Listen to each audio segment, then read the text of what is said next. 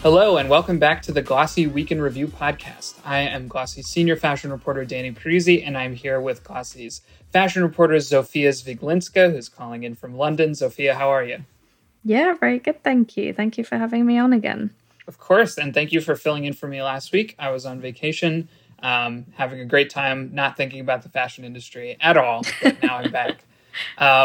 Today we're going to be talking about a couple of things. We're going to talk about BeReal, the social media app where you only have 2 minutes to post a day. We're going to talk about the state of luxury and inflation, looking at some data from Ralph Lauren and Capri Holdings that came out. And then finally, we're going to talk about the Inflation Reduction Act and some of the implications for fashion brands contained therein. We will get to this more later when we talk about it, but I was I was in extremely climate doomer mode the last couple weeks. I was feeling really depressed about climate change, and the Inflation Reduction Act is not perfect, but it is really, I'm like, this is the first good thing that's happened in a long time, in my opinion. So I'm excited to talk about that. But let's start with BeReal. So I'm sure those of you listening, you've probably heard of this, but if you have not, it's basically like an Instagram type social media photo sharing app, with the catch being that you get a notification at some point throughout the day, and you have 2 minutes to post a photo that you have to take right then and there. And it's random every day, I think, and you have you just have to be ready. And the idea is that it's supposed to promote kind of spontaneity. You can't plan your posts in advance unless you just sit, in front of the Instagram wall at some restaurant for, 12 hours waiting for the ping. But generally, I think it's supposed to kind of encourage people to just show what they're actually doing, and not this very rehearsed kind of classic Instagram kind of, composed kind of thing that we're all used to. So Zofia, we'll talk about brands getting in there, but just first off, what's your impression of this app and the whole concept of realness versus the kind of artificial nature that social media has sometimes? Before we get into the brand stuff, what's your thoughts on that? Yeah, of course. I mean, I've been on the app for about 2 weeks now, and honestly, I still think that 2 minutes is way too long to kind of plan out a shot. Essentially, you can still, try and coordinate some kind of a setup in 2 minutes. And I think the interesting thing here with BeReal is the fact that you've got the front camera takes a photo at the same time as the back camera. Yes. So you've got this, very flattering headshot while you take a photo of your surroundings, which unfortunately most of my BeReals just consist of me, my face, and my desk. But that happens. I think that at the moment, unless you're somewhere on holiday, it's probably not going to be the most interesting thing. And I think that part of the appeal of the app is that kind of mundane aspect of capturing, exactly your life as it is. It's fun, but I must say, I think that I'm still kind of preferring, TikTok and Instagram and kind of more interactive platforms. I think a lot of it has got to do with the kind of idea of reactive dynamism, as it was called in 2017, where it's what is authentic and, real? And people would say, okay, well, at the beginning, Instagram was real because you could customize your photos with all of those fun filters. Remember the sepia tone and things like that. Mm-hmm. And then, the other kind of apps came, and everyone's kind of touting they're better than the last people, and it's that whole battle between Coke and Pepsi. It's who's better? So it kind of feels like that. I'm not sure if there's as much appeal for this app as for Instagram. I'm not sure if there's really anywhere it can grow, but it's a fun thing to do right now, and it seems very popular with the Gen Z crowd. I think for me, I have not used the app, but I tend to prefer, following people who post things on any social media app that I use that post fewer things, but with more effort put into them. I follow a lot of people I follow on TikTok are, not just posting a random 10-second video of them at the pool, but some sort of, actual content in it, whether it's a tutorial or, something with some value. And I feel like BeReal is kind of impossible to do something like that. Everything is by the nature of the app like just kind of a random thing, which, has its appeal, but not really for me. One quick question for you, Zofia, since you've used it. Around what time do you get the notification? Is it like just, it's different every day, right? But it's not going to be at like 3 a.m. or something. No, it's definitely not. For me, I don't know. Maybe I've like my settings are wrong or something, but like my ones come up pretty regularly at like 11:30 my time. So like 11:30 or 2 p.m. my time. So like early afternoon. I think the assumption is that, you're out there doing something instead of just being sitting at a desk. But right. Yeah, I think that it's probably different for other people though. Okay, cool. Just wanted to know. So, but, with the fashion and beauty angle on it, I mean, our colleague Sarah Spruik-Feiner wrote a great story about BeReal and some of the brands getting in on it. She mentioned Elf Cosmetics, kind of like testing it and promoting some, teasing some product that's coming out soon. And she talked to some of the marketers at these brands. In Beauty is another one. And it seems very brand friendly, and that like so much like brand strategy on social media is like very planned out. It's like it's planned, weeks in advance, and they schedule it, and it's like hyper, produced and everything. And BeReal seems like the opposite of that. So I'm like, do they just have, somebody's phone ready to go and like product laid out and everything, and just whenever, I guess that's what they have to do. But to me, I think even just the presence of the brands on it kind of feels like the opposite of what the app is intended for, like it's not supposed to be this like planned out produced thing. It's supposed to be real. And so like, I don't know. Obviously the brands always want to get in on everything, but like advertising is kind of inherently not real in some way. What do you think, Zofia? Is there any sort of like, is there a real market there, or is it kind of just like a fun novelty for those brands to try out while the Gen Z people are there? I mean, I think that's how they described it in Sarah's article. Like a lot of them said that, they'll just have the phone nearby and the product like in the studio, and they'll be listening for the ping and then they'll post it. So, it's a very different way of doing marketing. But I think a lot of the time now, especially as people kind of move away from Instagram, like, early adopters on TikToks were rewarded by, larger follower accounts, being on the platform for longer, testing those capabilities. So I think with other apps as well, trying it out and testing and iterating is a good thing. Like essentially, you're getting to know a different way of doing something, and it might come in useful even if you don't have like a fully laid out marketing strategy for it, in the coming kind of years. Yeah, absolutely. Well, we'll see. I mean, like, I think the app is like really buzzy and people are into it right now. It might just be one of those things that's like kind of hovers in the background and interesting to watch how the brands tackle it. Okay, let's talk about, so Ralph Lauren and Capri Holdings both had earnings this week.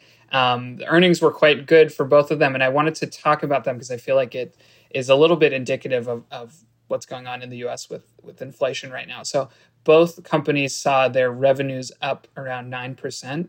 I think one was like 8.3 and the other was 8 point something, so a little less than 9%. But Reuters also reported that both of them had increased their inventory a lot in the last quarter. So 66% more inventory at Capri and 47% more inventory at Ralph Lauren.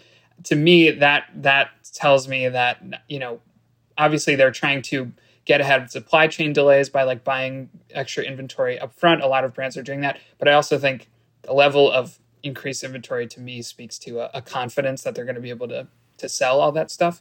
I think that's like the two competing interests that a lot of fashion brands have had to deal with recently is like buying more inventory to make up for supply chain demands, but not buying so much inventory that you're stuck with it if people don't actually shop it. So because Capri and Ralph Lauren are both a little more elevated, they're a little more, I guess Ralph Lauren is maybe not quite luxury, but I think Capri is pretty comfortably adjacent to luxury. We've talked about how those brands and those companies like are not quite as, they're a little bit more insulated from the effects of inflation. Price increases don't bother the luxury customer quite as much because price is not really a factor in whether they buy something or not. Chanel increases its prices all the time, like for fun, and it doesn't matter to the Chanel customer. What are your thoughts on that, Zofia? Those companies seeing increased revenue and also buying pretty confidently into more inventory. Yeah, I mean, I think that, showing both of those companies as, relatively comfortable at this point in time might not really be a surprise. You've got probably a great amount of summer sales. There's been a lot of consumer confidence in those areas, I think, over the last couple of months. I don't think, inflation has maybe hit quite yet. I think a lot of it's going to, come down pretty hard in autumn and winter. I mean, I know definitely in the UK, but obviously in America as well. And I think that might impact the sales a little bit more, going forward. At the moment, from what I understand, from what I've talked to expert-wise, like it doesn't seem like the supply chains are in quite as much trouble as they were earlier this year in January. So I think that, companies are a little bit more confident as long as they can put that money forward to make sure that they've got all of those kind of elements. They will be fine for them. I think the aspect of inventory might be, a bigger one. Perhaps they might not be able to sell as much going forward, but obviously that wouldn't have been included in these kind of earnings. Yeah, no, definitely that's true. And I've heard something similar about cargo shipping, like by sea, becoming slightly easier, slightly less congested and expensive and stressful as it's been. I don't know if that's going to clear up completely this year, but I've heard that it's getting slightly easier. Also, interestingly, I was looking into some inflation data in the U.S. and from July 2021 to July 2022, prices in the U.S. were up 8%, so more than last year, but it's actually slowed down a little bit from June of 2021 to 2022 when they were up 9%.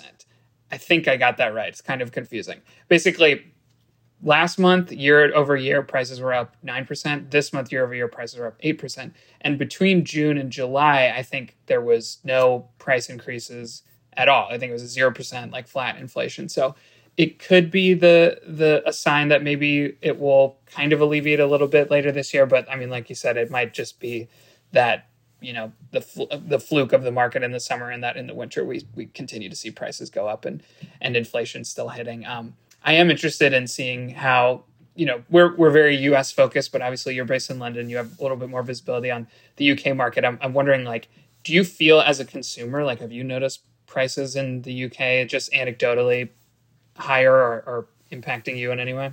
I mean, consumer like food products are definitely going up in price, but in terms of like fashion goods, I don't think that anything has gone up in price yet. Obviously, you have to kind of counter in material costs, supply chain expenses, like all of that stuff would contribute to brands, shifting that cost onto the consumer. But from what I've seen, it hasn't happened yet. I think a lot of companies are probably just taking on more cost themselves, perhaps, taking out more debt, which, is not great. I think it might, again, kind of hit them in the face a little bit later on, but we'll see how it reacts. And I think the biggest kind of impact will be the energy price rise and kind of if businesses are going to be affected in October. Like that is definitely something that has been brewing, and, there's been some serious kind of concern around that. Yeah, and I'm thinking in the next couple of weeks, we might want to dedicate a section of Week in Review to talk about energy in the UK specifically, because I think you're totally right. That's a big thing that's kind of looming over that whole market right now.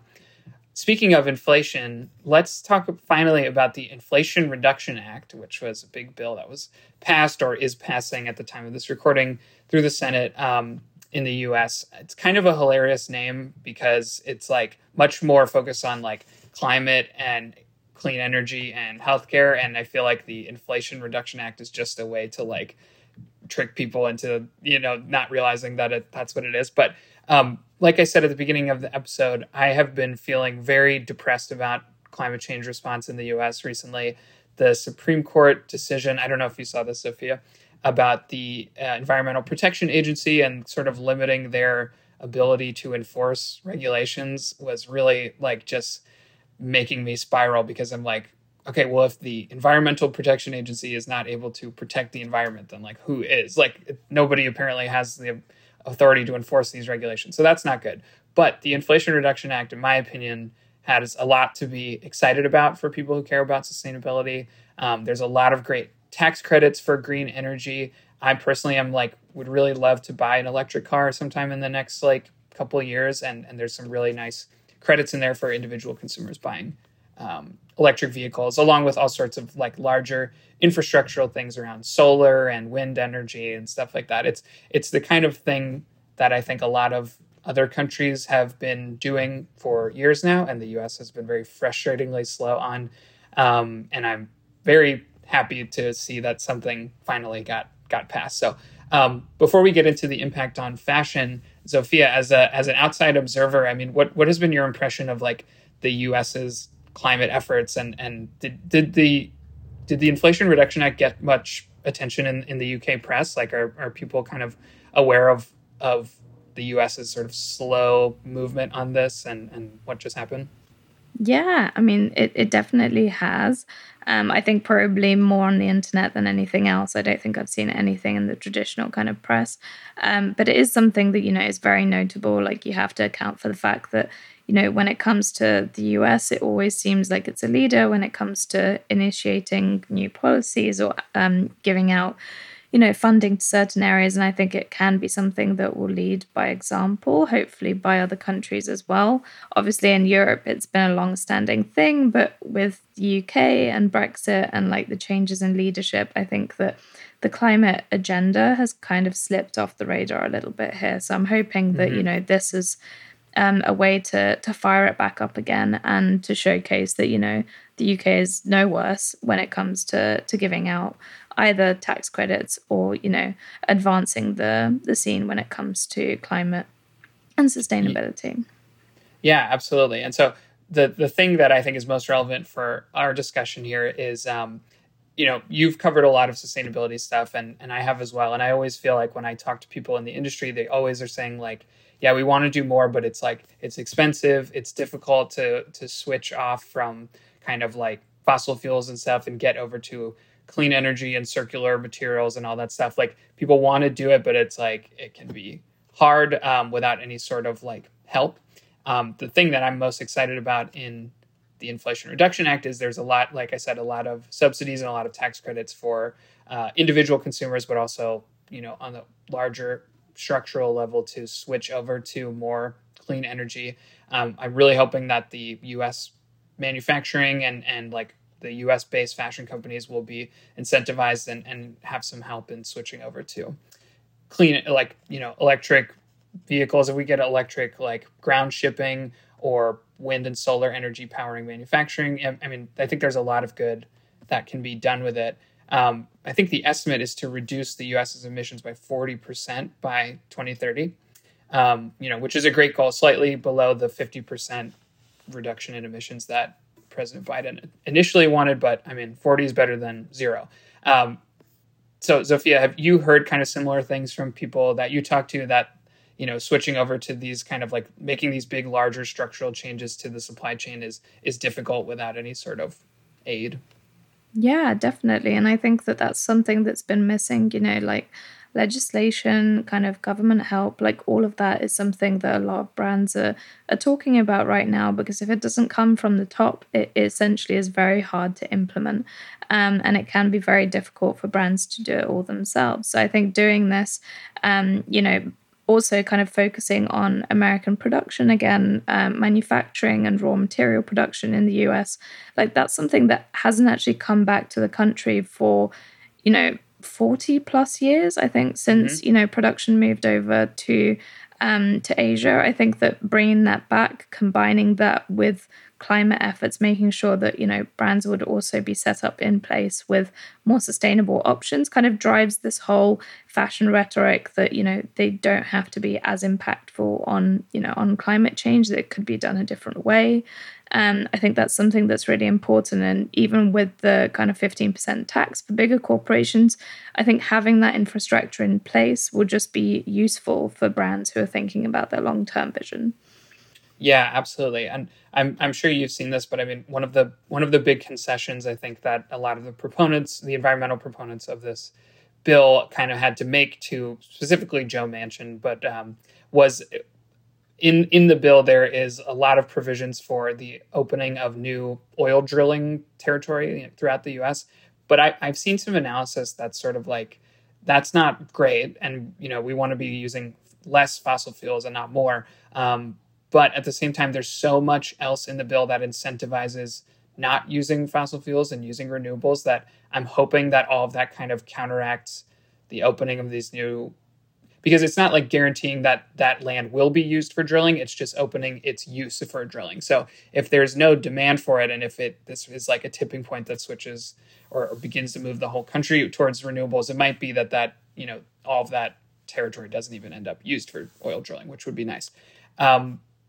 Last thing, I often feel like in talking about sustainability, sometimes I talk to especially bigger companies in fashion, and they are like, we're all about sustainability. We all want to do what's right for the environment. And then when I bring up regulation and legislation, they kind of balk a little bit. And they're like, well, but we don't want to be, we don't think that regulations and rules and punishments is like the best way to do it. I think that it is, because I think that there's a lot of nice people who work in fashion, but there's also a lot of people for whom, profit is the most important thing. And I think a lot of these big companies they won't make these switches without being legally required to, like they're not going to do what's right unless they literally have to, especially when it's just more profitable, at the moment to not do what's right. So in your conversations with people in the industry, do you feel like there's a little bit of that feeling as well of like, oh, well, we'll just do what's right because that's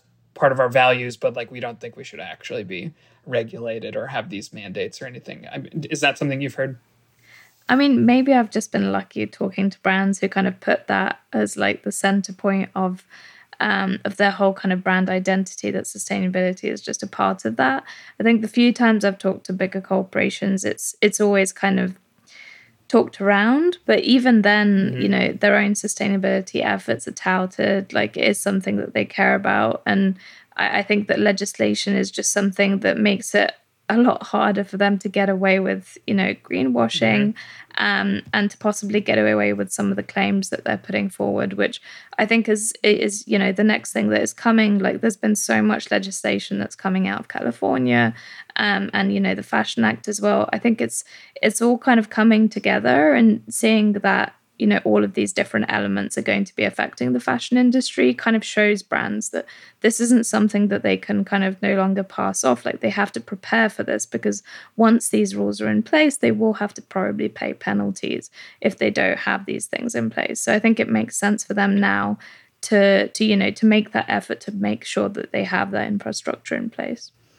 Yeah, and I think that, like you mentioned, that 15% minimum corporate tax is, I think, for me, I mean, that's like such a hugely important piece of it. And I think it's a great provision. And I know that a lot of those big companies are not happy about it. But, it's like, too bad. This is something that we have to do. I think we're going to wrap it up there. For those of you listening, thank you so much. And please, if you haven't given us a rating or a review, whether on Apple Podcasts or any other, podcast app that you use, please do so, because that really helps a lot. And you should also subscribe to the Glossy podcast, because you will hear on Wednesday our editor-in-chief, Jill Manoff, doing interviews with really smart, incredible people inside the industry. And then every Friday, I host the Week in Review podcast, sometimes with Jill, sometimes with Zofia. The next few weeks, we might mix it up and get some of the Glossy beauty reporters on the podcast. We'll see how it goes. But Zofia, thank you so much for joining us again. It's always great to have you. Yeah, it's great to be on. Thank you so much again, Danny.